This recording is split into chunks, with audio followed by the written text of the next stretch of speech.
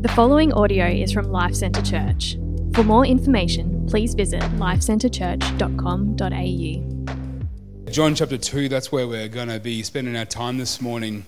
One of the challenges about preaching, sometimes, is that you occasionally get an interruption.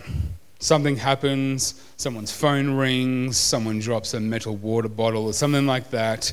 Someone wears R.M. Williams boots to church and decides to go to the toilet, and it's, all that kind of stuff. One of the biggest interruptions I've ever, and Greg, I'm sorry, this isn't in my notes, so I know you're trying to follow along with this. One of the biggest interruptions I've ever experienced as a preacher, because the rule is, well, not the rule, but the operating principle that I go by is that when there is an interruption, when something does kind of break the, whatever's going on there, just to keep going, just to keep preaching. Don't draw attention to it. Just keep going, and it'll be okay. There was one time, however, that I could not keep going. I was preaching when we were at North Lakes, the church there, and at that time we were using a building that had floor to ceiling glass walls on one side with a running track, and it was a hot summer's day. And when you were on that running track and during the day, because of the angle of the sun, you couldn't see in. You had no idea there was a church meeting in there, but you could see out really, really, really easily.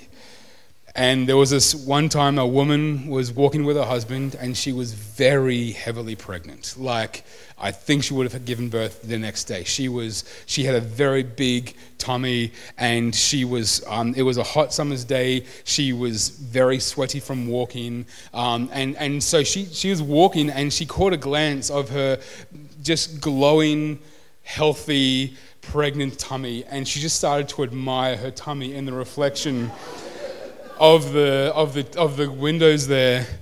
And then she lifted up her shirt to reveal her tummy and started rubbing her tummy, and then her husband was there rubbing her tummy as well, and we were inside wetting ourselves laughing, just feeling so horrible that she had no idea that literally inside of a meter, no further away than a meter, was about 75 people, all who could see her doing this. And then she walked on, and we composed ourselves and we gathered on. Sometimes interruptions are kind of hilarious. You carry on afterwards. Sometimes interruptions grind things to a massive halt, and it's just time to move on, time to go. Let's just call it, and let's just finish up there. Today, we're looking at a story where Jesus causes a massive interruption. He grinds an entire festival to a halt. And in comparing this to the story that we looked at last week, the story of Jesus turning water into wine, there, the wedding party that was going for 7 days, that was about to come to an end, because they would run out of wine, and Jesus gets there, he turns the water into wine, brings immense joy to the people there, and the party goes on. Here, Jesus turns up at the Passover festival, and the actions that he takes grinds this festival to a halt. He brings everything to a stop. We're looking at John 2, and it's the first time that Jesus entered the temple, the great building where God's people came to worship God. And the Bible teaches us quite comprehensively, actually, that you and I were created for just that, to worship God.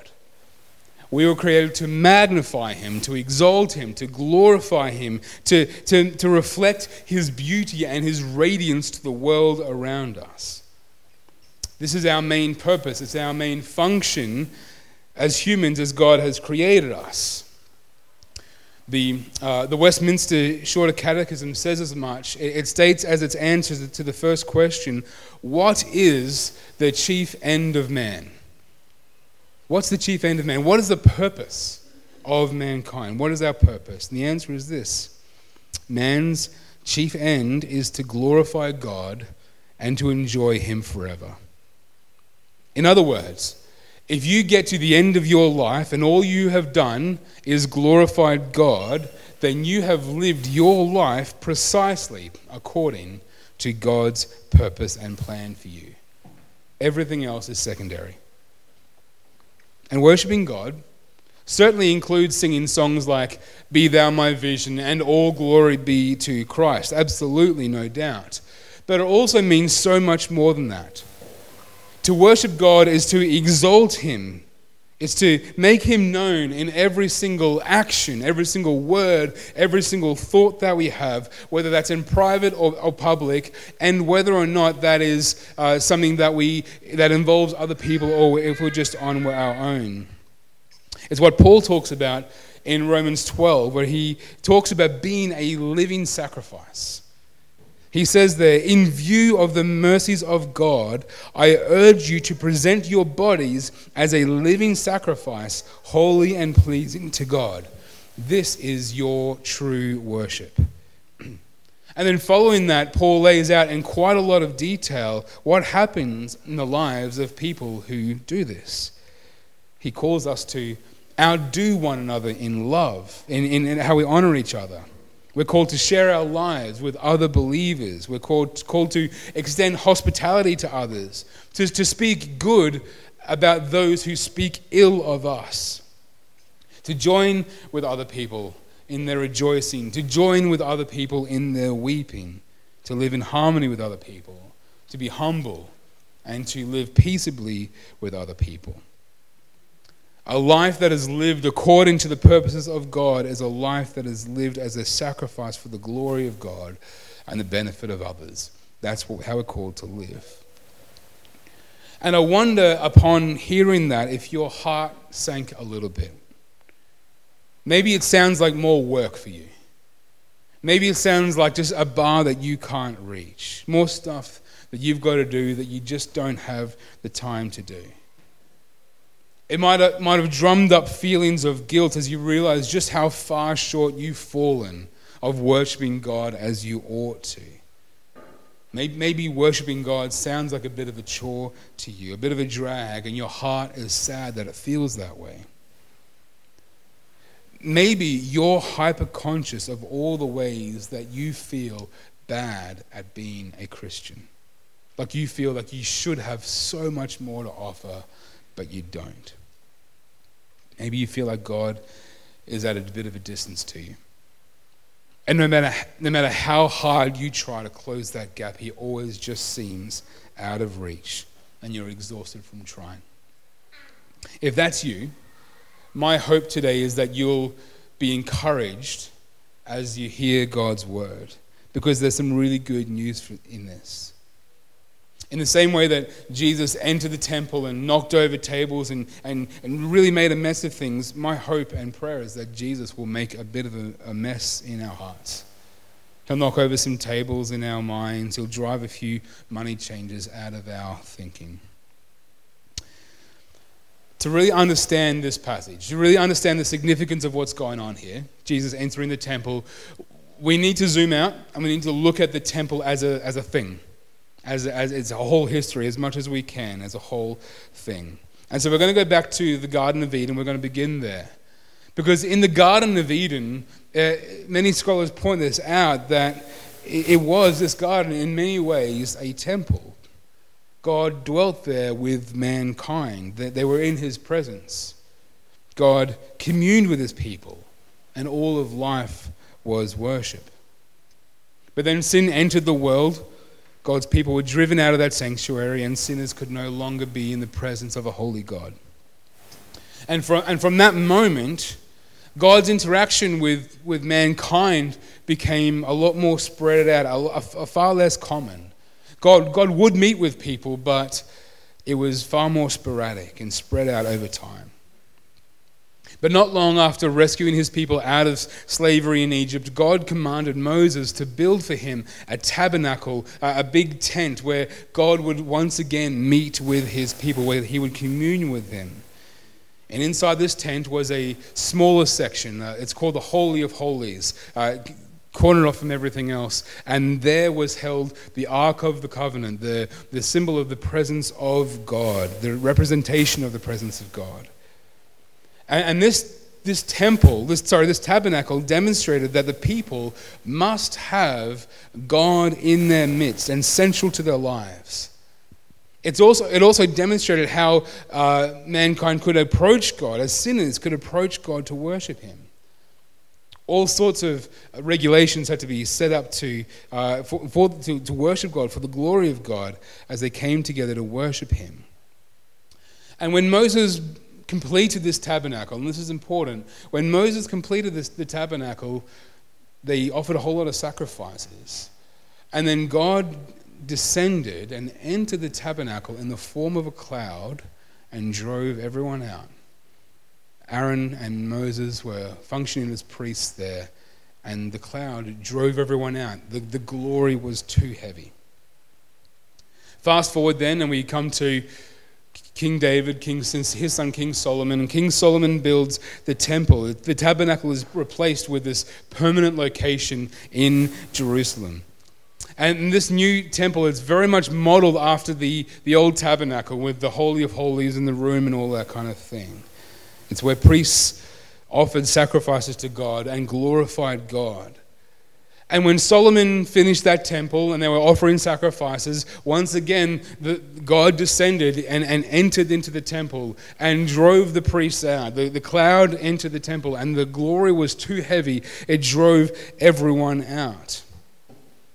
And the important thing about this temple was that this temple was meant to be the geographical and cultural center of their world. Israel's entire calendar was built around the various times that they would gather together for the temple, for the annual feasts and festivals, things like Yom Kippur and Passover and the Festival of Booths and other important annual events.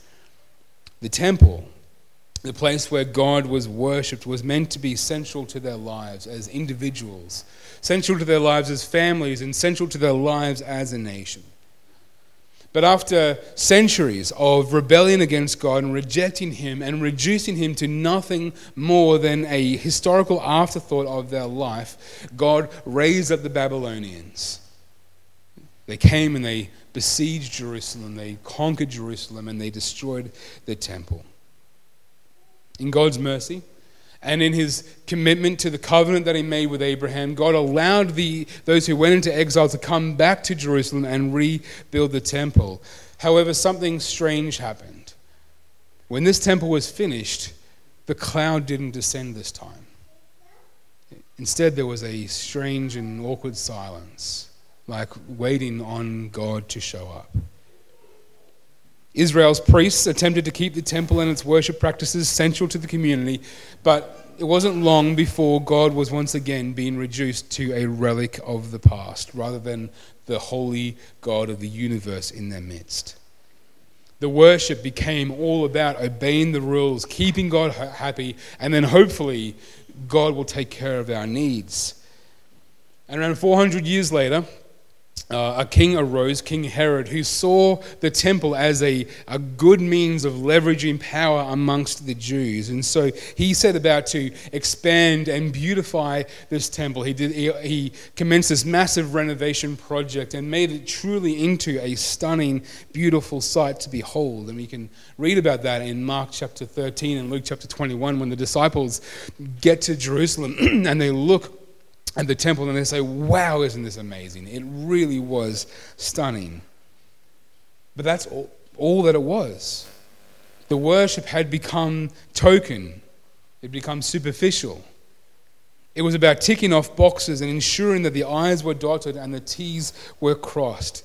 Do the right thing, keep God happy, and he'll take care of us. People would still travel into Jerusalem. They would still go there for the feasts and for the festivals. But the fear and the awe of God had run dry. It was less of a place of worship, more of a place of trade. That's the context for this point here in John chapter 2, where Jesus, during the Passover feast, during the Jewish Passover, when it was near, he went up to Jerusalem and he came into the temple. This temple that had been renovated by Herod. Being Passover, the roads would have been packed. would have been a hustle and bustle, and the crowds would have intensified as thousands of Jews ascended those great slopes to head up to Jerusalem once again. Historians tell us that during the time of Passover, the population of Jerusalem would have swelled to over 2 million people. It became absolutely packed. Jesus would have seen the merchants on the way into Jerusalem selling the various animals and the products to be used in worship for the Passover festival. When he arrived in the temple, he found people selling oxen, sheep, and doves, and he also found the money changers sitting there. These animals were being sold to spare the inconvenience of having to travel all the way to Jerusalem with your livestock and with your animals for this annual sacrifice. But it had become quite a lucrative industry. See, for an animal to be sacrificed, it needed to meet certain standards. And there were these authorities who were put in place there in the temple who would inspect the animal and make sure that your sacrifice, your lamb or whatever it is that you've brought to sacrifice at the temple, that it actually met the standards. And they were very, very strict with these standards. Even to the point that some scholars will tell us that these authorities who would inspect these animals, they were so good at detecting faults and problems with these sacrifices that they could even tell if that animal was spotless. They could even tell if that animal would one day become a problem with it. So even though there was an animal that was without blemish, they could say, no, it's still not good enough. You still need to buy one of our animals. You need to buy one of these sacrifices. So it was probably just easier and safer to go and buy your sacrifice from the temple.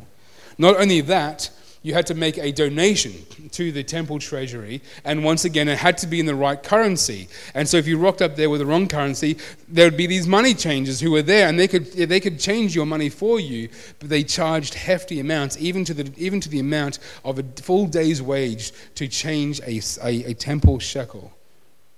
Cross the I's, dot the T's, and make a bit of money on the side.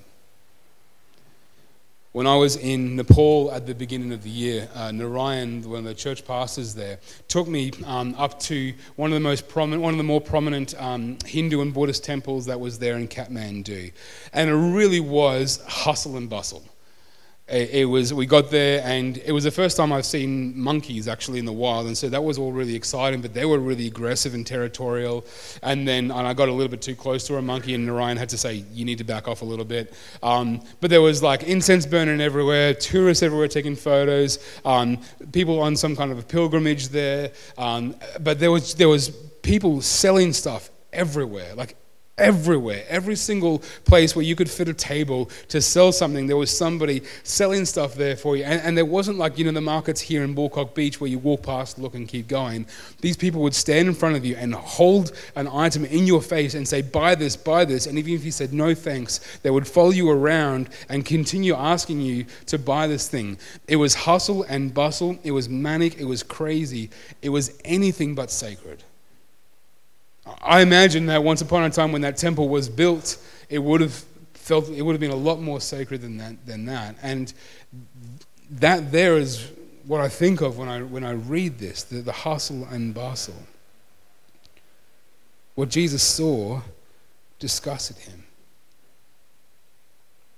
After making a whip out of cords, he drove everyone out of the temple with their sheep and oxen. You can imagine the confusion and the horror as all of this took place. Animals running everywhere, the cacophony of noise being interrupted by the crack of Jesus' whip and his fury.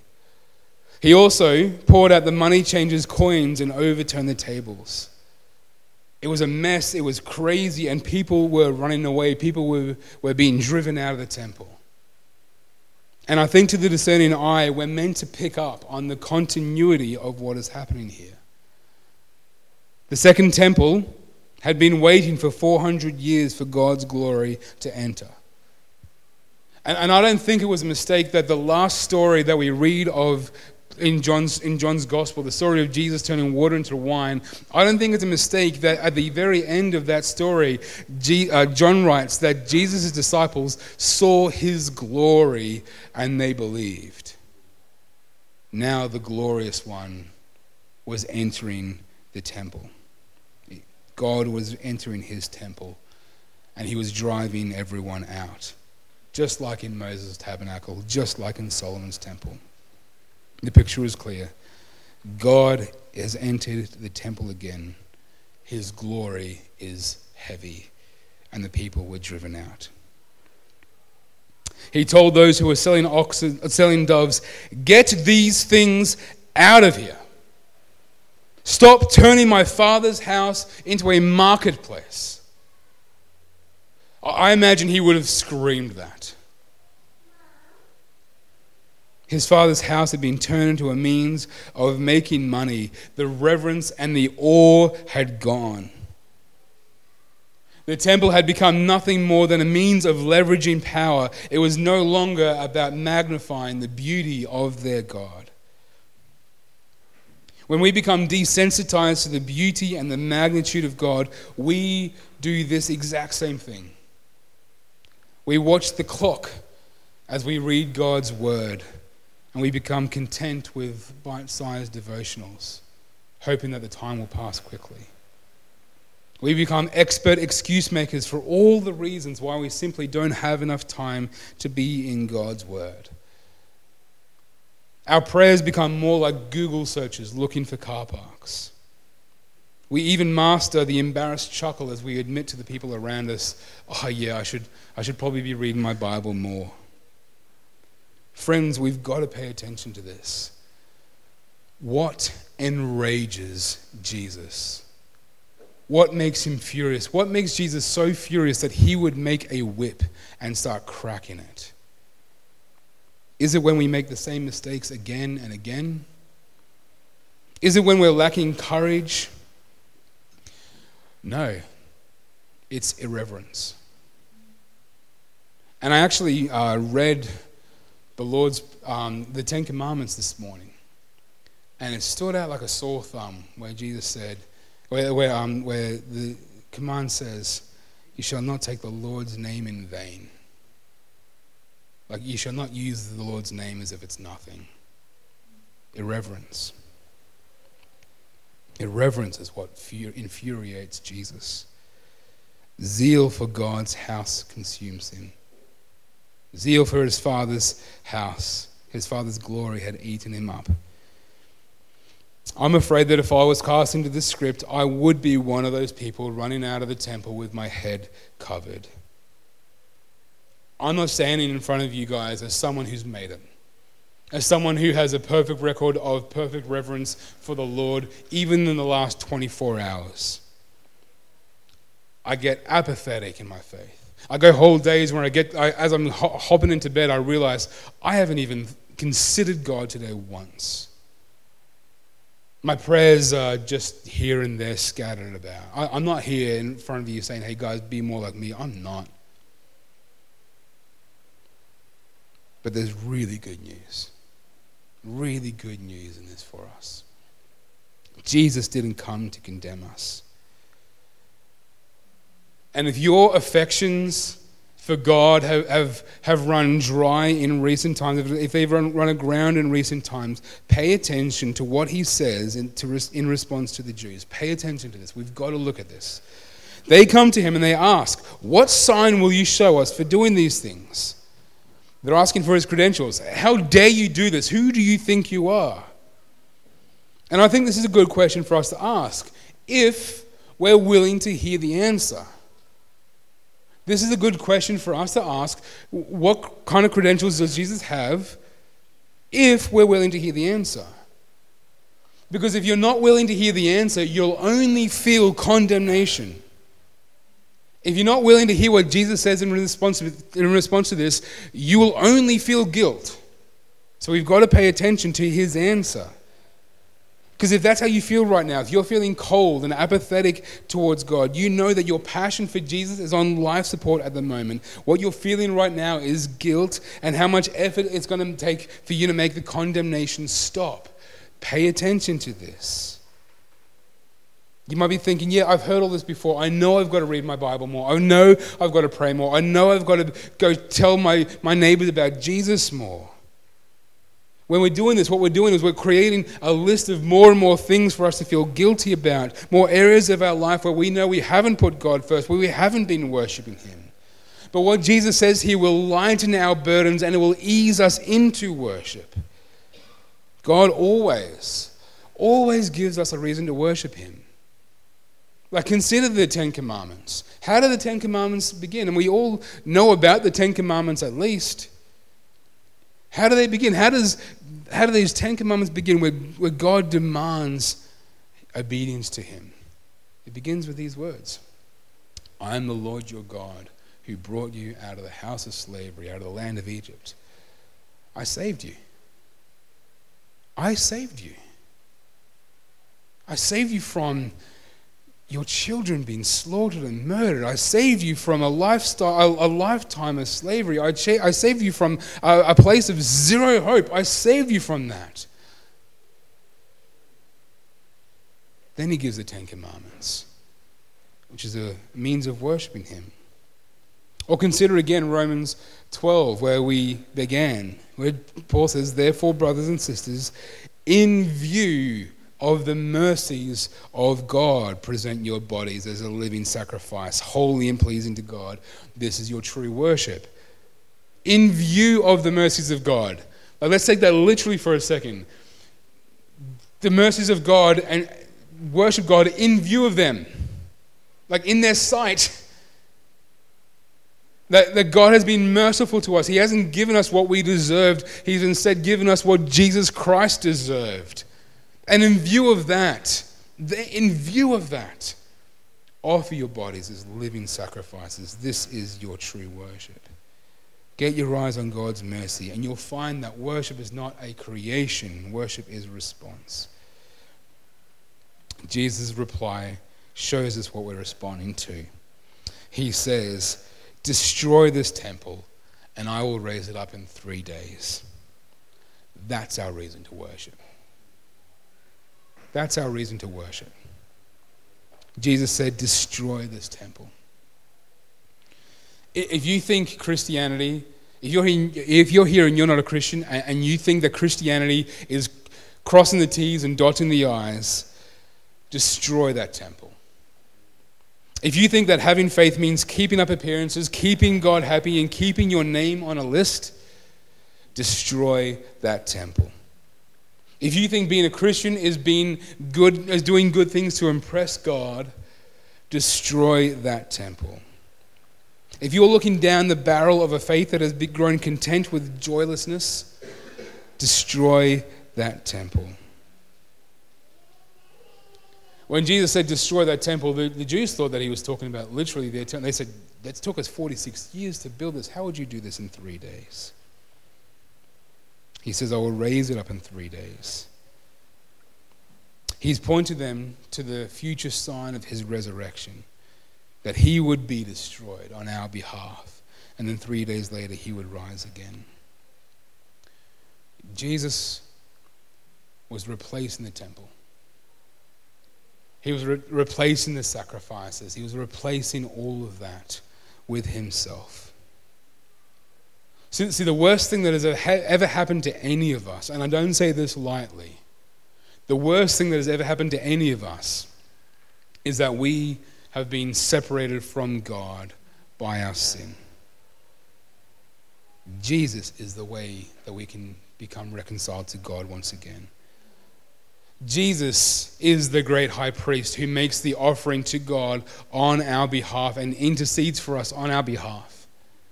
He's not just the high priest, He is also the sacrifice that was made, the one who absorbed our sin, the one who, as we read before in Colossians, that our sin was nailed to the cross. He took all of our sin and nailed it to the cross.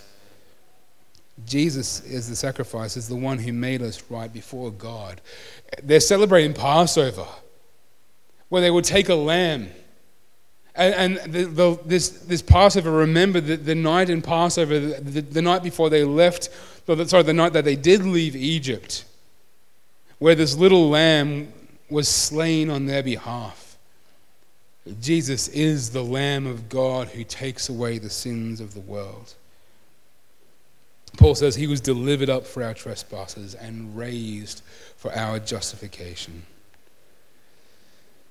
And when he was raised from the dead, his disciples remembered that he had said this, and they believed the scripture and the statement that Jesus had made.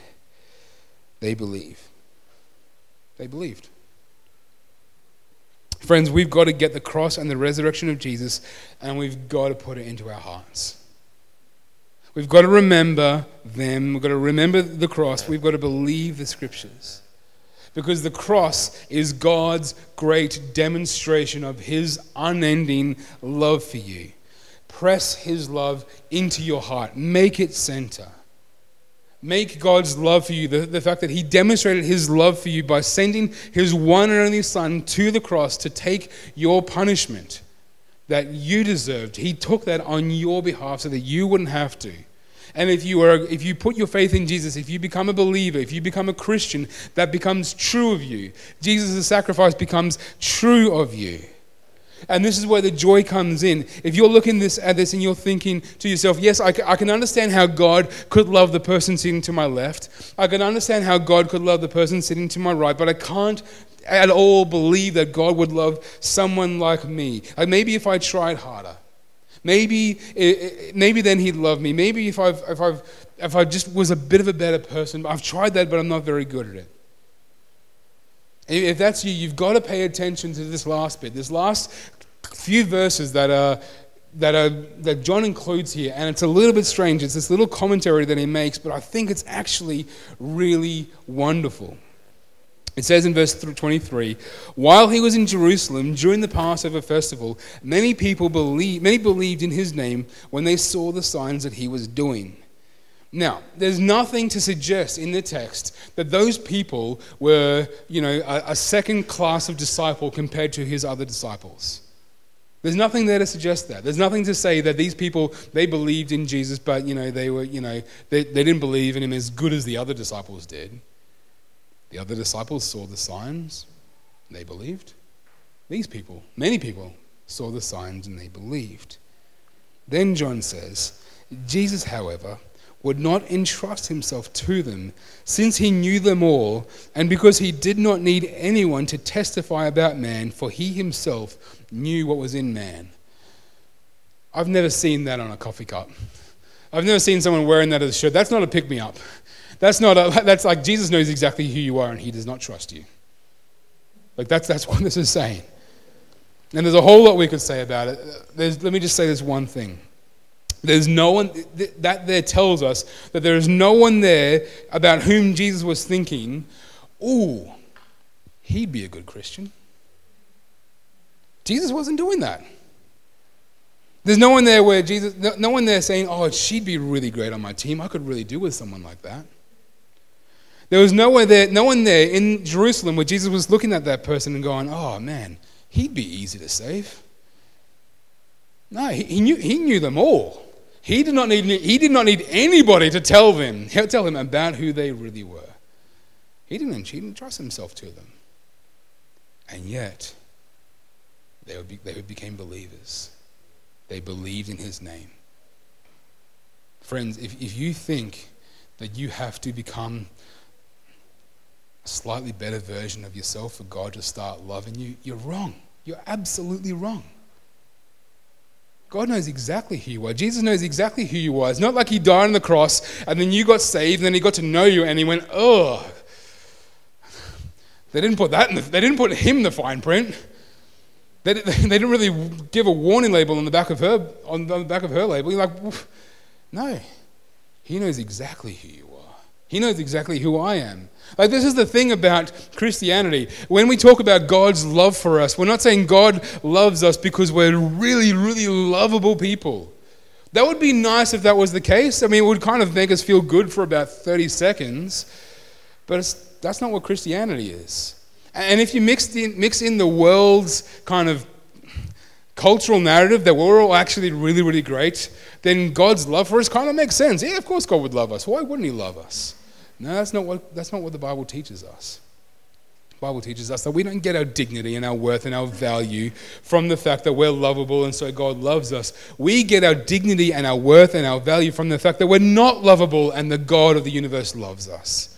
That's where we get our dignity. That's where we get our worth. That's where your value comes from. God loves you. His love is unconditional. It has no conditions. And friends, if you really want to know how wonderful the unconditional love of God is, you've got to become well acquainted with your sin. To truly see how unconditional God's love is, we need to look at the ugliness of sin and then, and this is so important, then look beyond the ugliness of our sin and look to the beauty of his glad countenance as he loves us anyway. Look at your sin and then look beyond it to the Saviour who has not stopped loving you, who has not given up on you, and who desires to put you back together again, who desires to clean you up, who desires to bring you back into the presence of his Father. His love for you is unconditional. His love for you is particular. I said this a few weeks ago, I'll say it again. You are not a face in the crowd. You are not a face in the crowd. If you're thinking, yeah, God loves everyone generally, and I'm like 0.00001% of that love. No. God does not split his love between his children. You are not a face in the crowd. His love for you is particular. He knows your name. He knows you. He saved you. And his love for you is the genesis of your worship. If you situate God's love in the middle of your heart, worship will cease to become a burden and a chore. It will be a natural and joyful response to his love for you. Friends, you are loved by the holy God of the universe. Enjoy it. Enjoy his love. Enjoy him. Enjoy the fact that you are loved like that. Relish it. Delight in it. Drink it deep. Put it in your heart. Remind yourself again and again, God loves me. Put it deep into your heart. This is your reality. See, if you're struggling to get this, you've got to speak the gospel to your heart. You've got to do this to your heart. You've got to ask the Holy Spirit to do this into your heart, but you've got to start telling yourself the truth of the gospel. Because if you're here and you're Christian and you're saying, God doesn't love me, that's heresy. Right? No, if you're here and you're a Christian, if you're going, I've put my faith, I've put my trust in Jesus Christ, that means he loves me. It means I've been made righteous. That's my reality. That's what's true of me right now. The truest thing about you is that you are a child of God. That's more true about you. That's more true of you than the color of your eyes or the color of your hair or your occupation or your marital status or whatever it is. The truest thing about you is that God loves you and you are his child. That's what's the most important thing about you. If we were to become experts in God's love for us, we would become joy-filled worshippers, people for whom it is no chore to love one another. And all the rest of Romans 12, as we saw it there before. Because it is in view of the mercies of God, that we present our bodies as living sacrifices, holy and pleasing to God. That's true worship, when we come to God in view of his mercy. Man's chief end is to glorify God and to enjoy him forever. Let's pray. Thank you for listening to this podcast from Life Centre Church, located on the Sunshine Coast. We exist to make, mature, and multiply disciples and communities that depend upon, declare, and display the gospel of Jesus Christ in all of life. If you would like more information about us, please visit lifecentrechurch.com.au. We provide our podcasts free of charge. Please feel free to download the content and share it with others, but please do not edit or alter the content in any way without the written permission from the leadership of LCC.